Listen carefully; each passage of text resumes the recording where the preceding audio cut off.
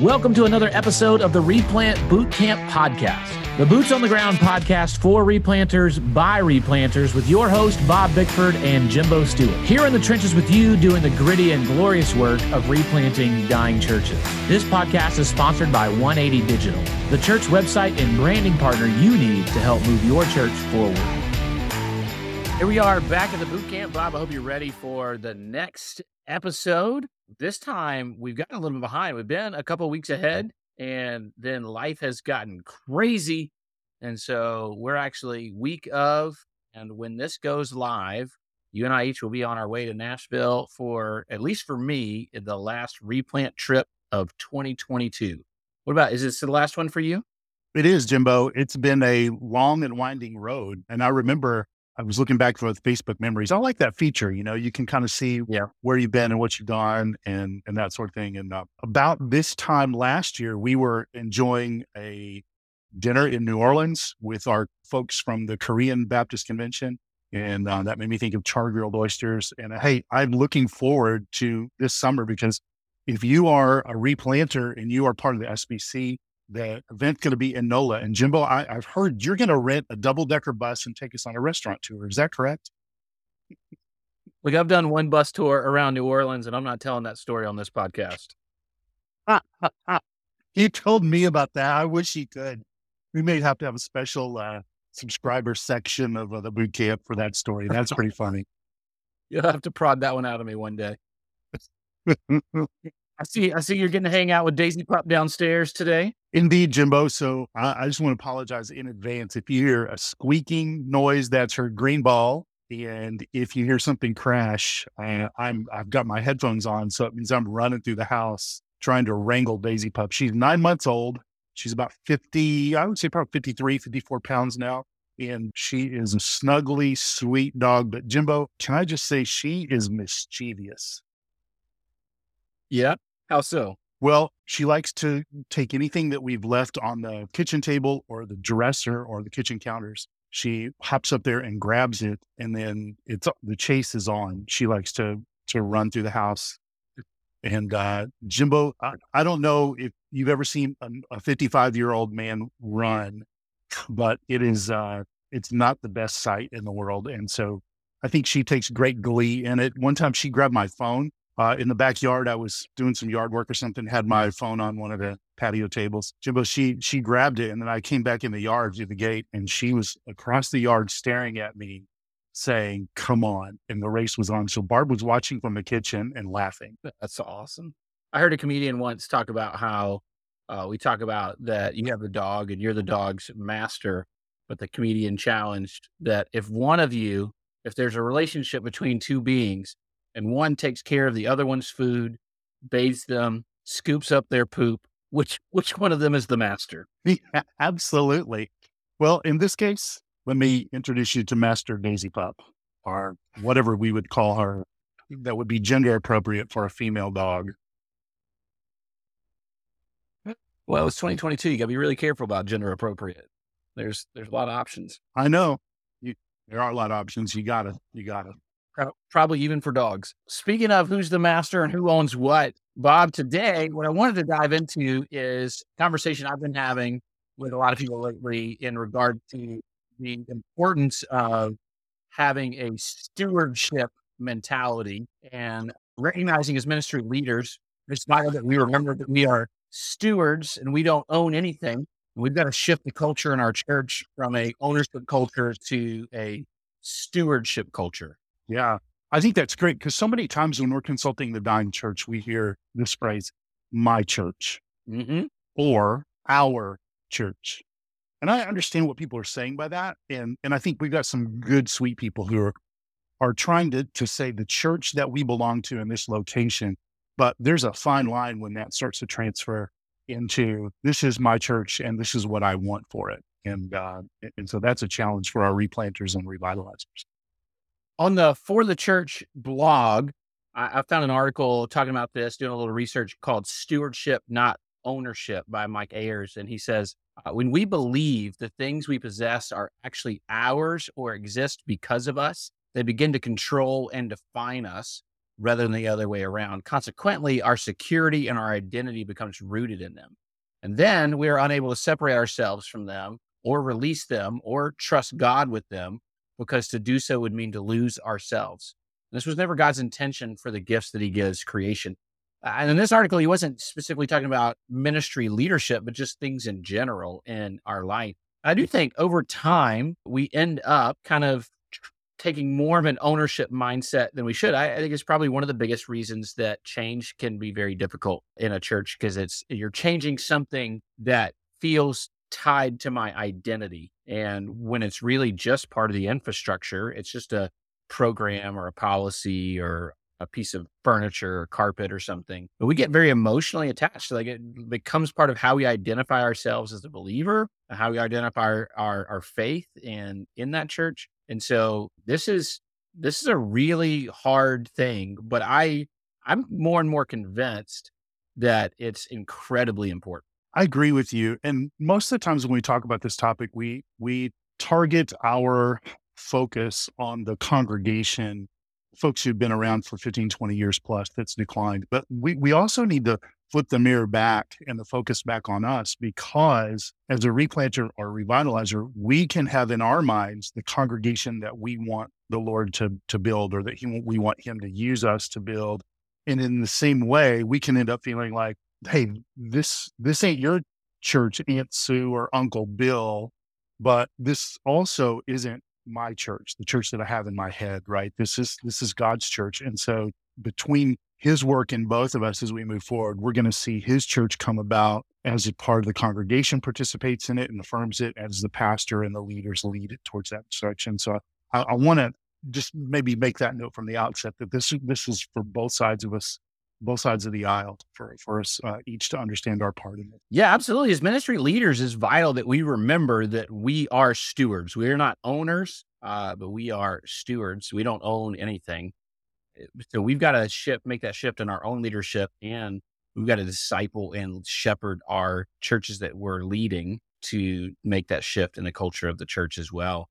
I've been asked to preach at several churches lately that a few of them I thought this was a concept I really felt like the Lord was leading me to point them to. So I started praying for a great passage that could help illustrate that. And I landed on the parable of the talents. And so, Bob, what I'd like to do is really build kind of from here, less of the exactly how to, but more of the, I want to make the biblical argument for today on why stewardship is important through the parable of talents, very well-known parable in Matthew 25.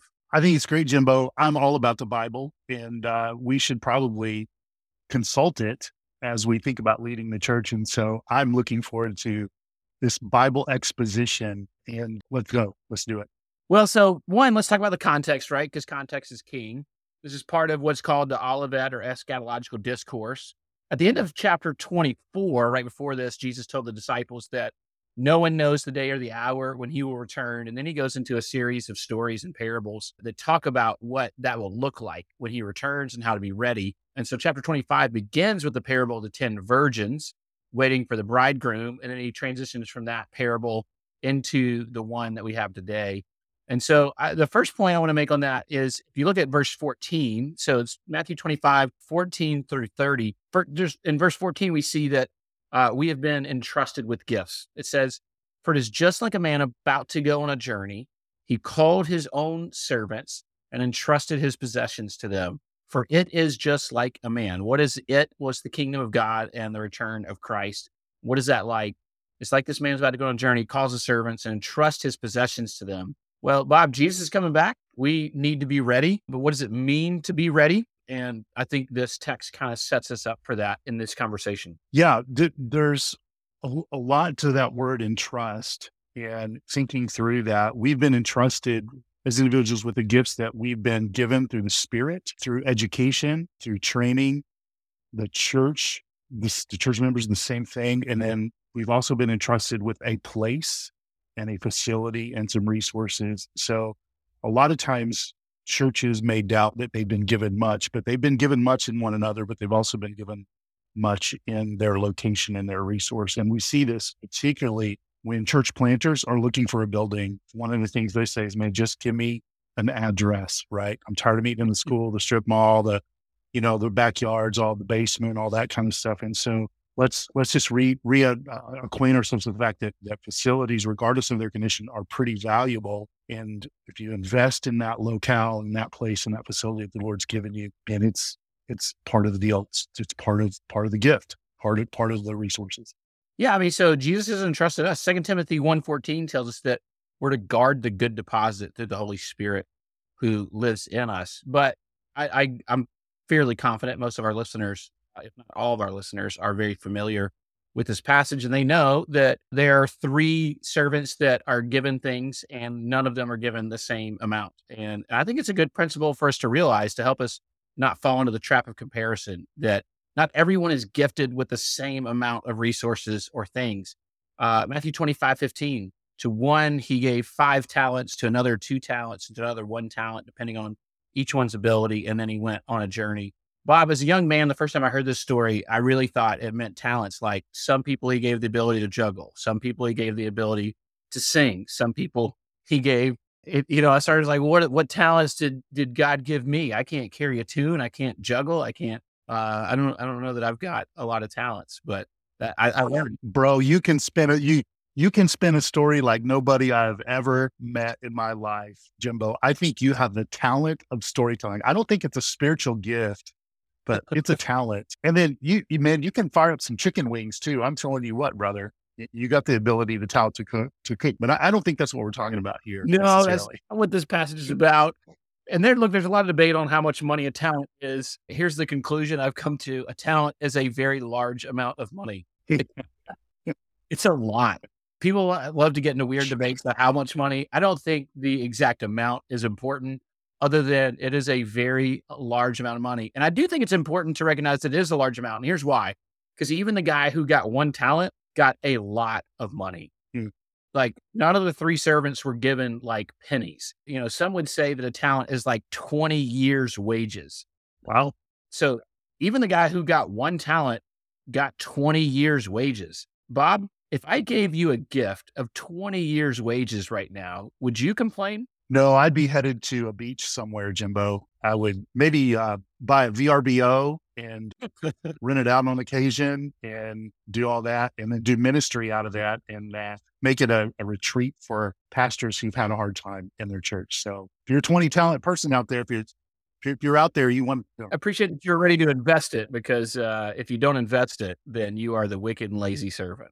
I know he just buried it. So I think that's consistent with your exegesis here, that if you gave me a coin, unless it was a Bitcoin, but I think they're even losing their value now. But if you just gave me a coin and I wanted to keep it safe, I probably wouldn't bury it. But if I had 20 years worth of wages, I'd need to make sure they were secure somewhere. Absolutely. Hey, look, not only have we been entrusted with gifts, but not everyone gets the same amount. A couple of passages come to my mind to even demonstrate this. Ephesians 4:7 says, now grace was given to each one of us according to the measure of Christ's gift. Romans 12:3 says, for by the grace given to me, I tell everyone among you not to think of himself more highly than he should think. Instead, think sensibly as God has distributed a measure of faith to each one. And Bob, as we look at what God has given each of us to steward, it's really easy to fall into the trap of comparison and wish that we had been given the same things to steward as somebody else. But I think it's really important to recognize that God's probably, and by probably I say that snarkily, smarter than you.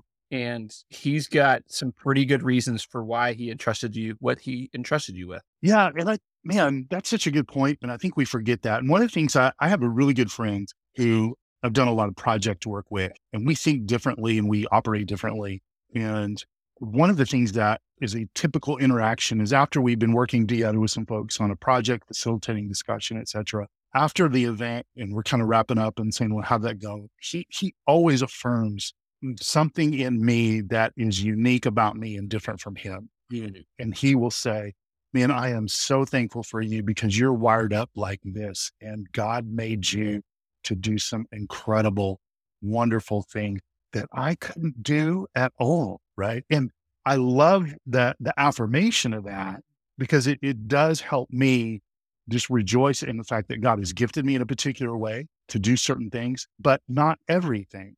right? And so I think the older I get, the more I realize, man, if I can just lean into what I'm uniquely gifted to do Mm-hmm. and be confident in that and let the Lord bless that, then man, that is so life-giving and free because I'm not trying to be someone I'm not, right? And so I always say this, like in your 20s, you think you can do everything. In your 30s, you think you have to do everything. In your 40s, you realize that you can't do everything. And in your 50s, where I'm at right now, you realize what you can do and you focus on that, right? So That's good. man, I love that point, and I just want to celebrate the guys out here that are thinking, man, I'm just not as talented as somebody. Maybe not like they're talented, but you have some gifting and ability in a particular area that's unique to you. And so, man, I pray for them that somebody would see that and affirm it, and they would rejoice in. Absolutely. Look, God didn't skimp on you, man. He gave you things that he is giving you to steward, not to own, to steward, to use and invest for him. And so we all know that the great phrase we get to hear out of this passage is, well done, good and faithful servant. I think we all want to hear that. I think we all want to stand before the Lord one day and hear, well done, good and faithful servant. But what do we have to do to be told, well done? I mean, it indicates some sort of done, some sort of action.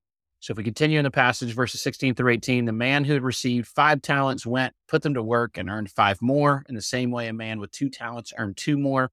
The man who had received 1 talent went off, dug a hole in the ground, and hid his master's money. Now, a couple of things I want to point out here, Bob. One, the characters in this story show us that our behavior really displays our beliefs. The way I like to say that is we do what we believe. If you want to know what we believe, just look at what we do. And this passage really kind of echoes the questions of Jesus' brother James from the 2nd chapter of James when he says in 2:14, what good is it, my brothers and sisters, if someone claims to have faith but does not have works? And then James goes on in verse 17 to say, faith, if it does not have works, is dead by itself. So in other words, we do what we believe. And then James concludes chapter 2 by saying, for just as the body without the spirit is dead, so also faith without works is dead. And so I got to ask, Bob, can we rightly be told, well done, if we aren't doing anything? Well, I mean, that's a pretty easy question. No, I think, Jimbo, have you ever met the guy that always is talking about what he's going to do, but he never does it? Yeah.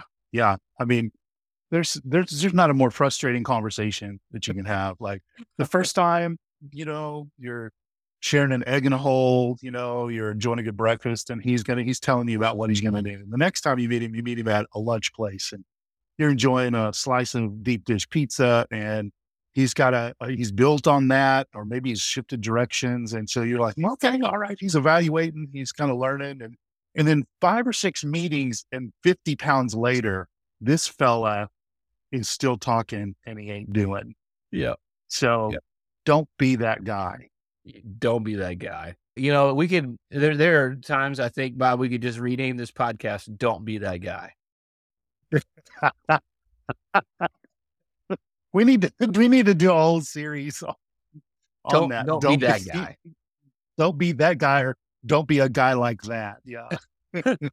Well, look, I think one of the important things for us to recognize, the difference between the first 2 servants and the third servant is not just that they were obedient, but they had a belief that led to obedience, and that belief came from their relationship with the master.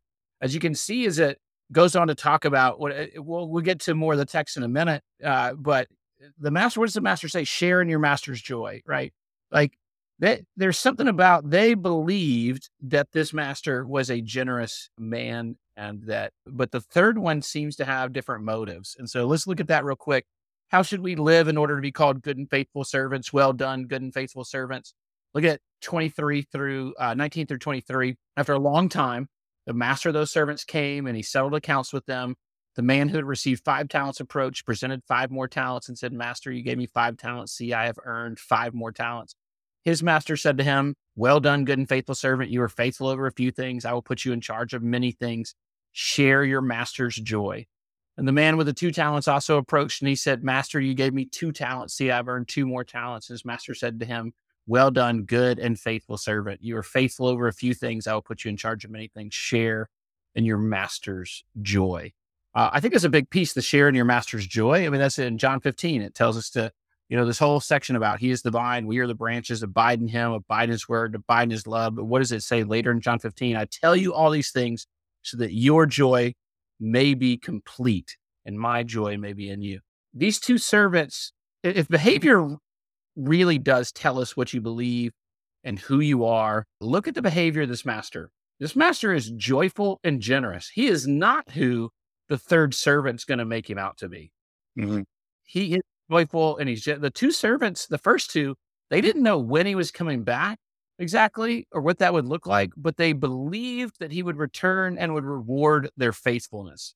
And Hebrews 11:6 tells us that without faith it is impossible to please God, since the one who draws near to him must believe that he exists and that he rewards those who seek him. And so part of a stewardship mentality, I think, Bob, is understanding that we have been entrusted with something. We don't know when our master is coming back, but we believe in him and we believe that he's going to return. And we believe that when he returns, he will reward our faithfulness. Yeah. So you're going to either operate by faith or by fear. And then I would add a third category, out of frustration, right? So faith is believing that God's word says what it says and it will come true, that God will build his church, that God has equipped you, that God has called you, all those things that we would say this belong in the faith category to remind yourself of. Fear is the antithesis of that. Is this church going to survive? Is God going to work through me? Can I do this? All of those sorts of things. And then frustration is this ain't going how I want it to go, right? And I think sometimes looking back on my replanting journey, I operated by faith. I also operated in fear and I operated out of frustration. And I think probably every pastor could say that there were moments that were like that for them. So I think that ground yourself back to the standard of faith, right? Like operate by faith, like believe what God has said, believe in his word, believe in the scriptures to inform you about the work, and believe in the fact that God has called you and equipped you for that specific place, for this particular time, and that your giftings and your skills and your abilities and the resources that are around you are going to be effective for what he's called you to do there. That's a good word. As leaders in ministry, as believers, our stewardship is based on the fact that our master is returning and that we want to share in his joy. It doesn't need to be a fearful waiting for the master to return. This is I can't wait for him to return. And so what do we do in the meantime? Well, we are faithful with what he's given us. So let's land the plane a little bit on the third servant. What does it look like when we don't do that? When we live by fear rather than by faith? If you look at the last few verses, 24 through 30, it says, the man who had received 1 talent also approached and said, Master, I know you. You are a harsh man, reaping where you haven't sown and gathering where you haven't scattered seed. So I was afraid and I went off and I hid your talent in the ground, and see, you have what is yours. As master replied to him, you evil, lazy servant. If you knew that I reap where I haven't sown and gather where I haven't scattered, then you should have deposited my money with the bankers, and I would have received my money back with interest when I returned. So take the talent from him and give it to the one who has 10 talents. For to everyone who has, more will be given, and he will have more than enough. But from the one who does not have, even what he has will be taken away from him. And throw this good-for-nothing servant out into the outer darkness, where there will be weeping and gnashing of teeth. Bob, this took a turn. Like this, we went from sharing the joy of your master to throw this good-for-nothing servant into the outer darkness. Yeah, that means he's going to get the replant from Gehenna, right? So there he goes. Man, this takes a big turn. Here's the deal. And we can laugh about this on the podcast, and we alluded to it from the front end. It is hard not to shift into the ownership mentality, especially when you've been a part of a church for a really long time, or when you're a visionary leader and you're convinced your visionary ideas are the best ideas. Either one of those leads you into thinking that you own things. And when you think you own things, you forget the point was getting to share in the joy of the master. That's the point. Mm-hmm. And just replanter, revitalizer, as you're listening to this, we're coming towards the end of the year. And so you're probably in an evaluative state. And you're probably looking back on your year and you're probably not seeing the metrics you wanted to see. Chances are, as you look at the numbers, you're thinking, man, I really had hoped this year would go a lot better than it has. Mm-hmm. Well, man, it wasn't yours. Don't measure what you've done off of results that you have. The point of the story isn't how much they returned to the master. It's that they were faithful with what he gave him and they knew that they were stewards, not owners.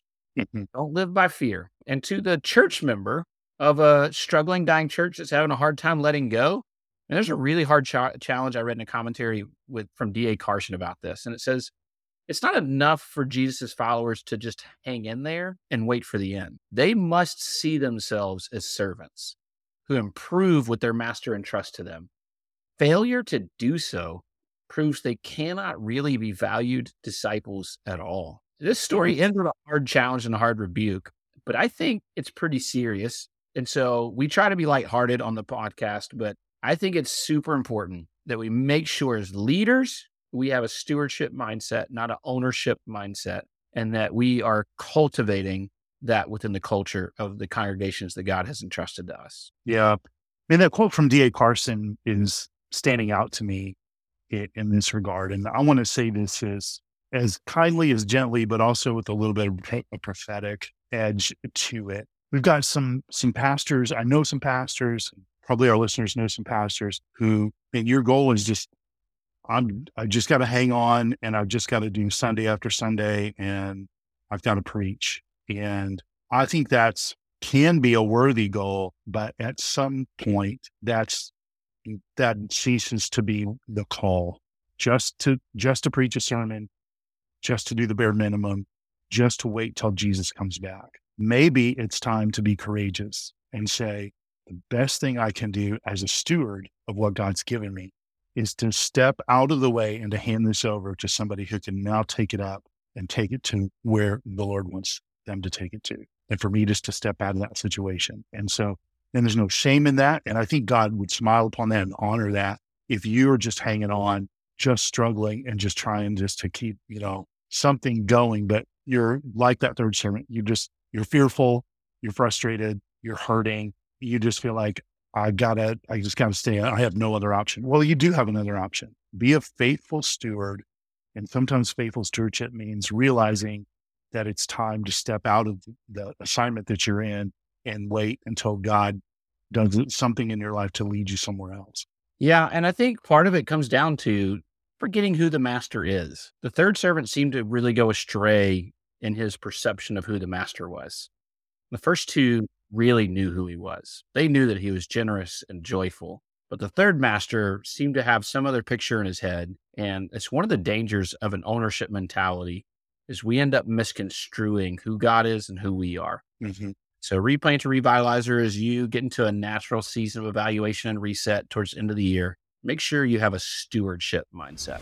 Thank you for listening to this episode of the Replant Bootcamp Podcast, a resource for replanters by replanters. If you enjoyed this episode or found it to be helpful for you and your ministry, please help us get the word out by subscribing, sharing, and leaving us a review on your favorite podcast listening platform. This podcast is sponsored by 180 Digital. 180 Digital is a team of design, development, and marketing experts that love working with churches big and small. Check out 180.church, ONEEIGHTY.church to learn more about how 180 can help your church move forward.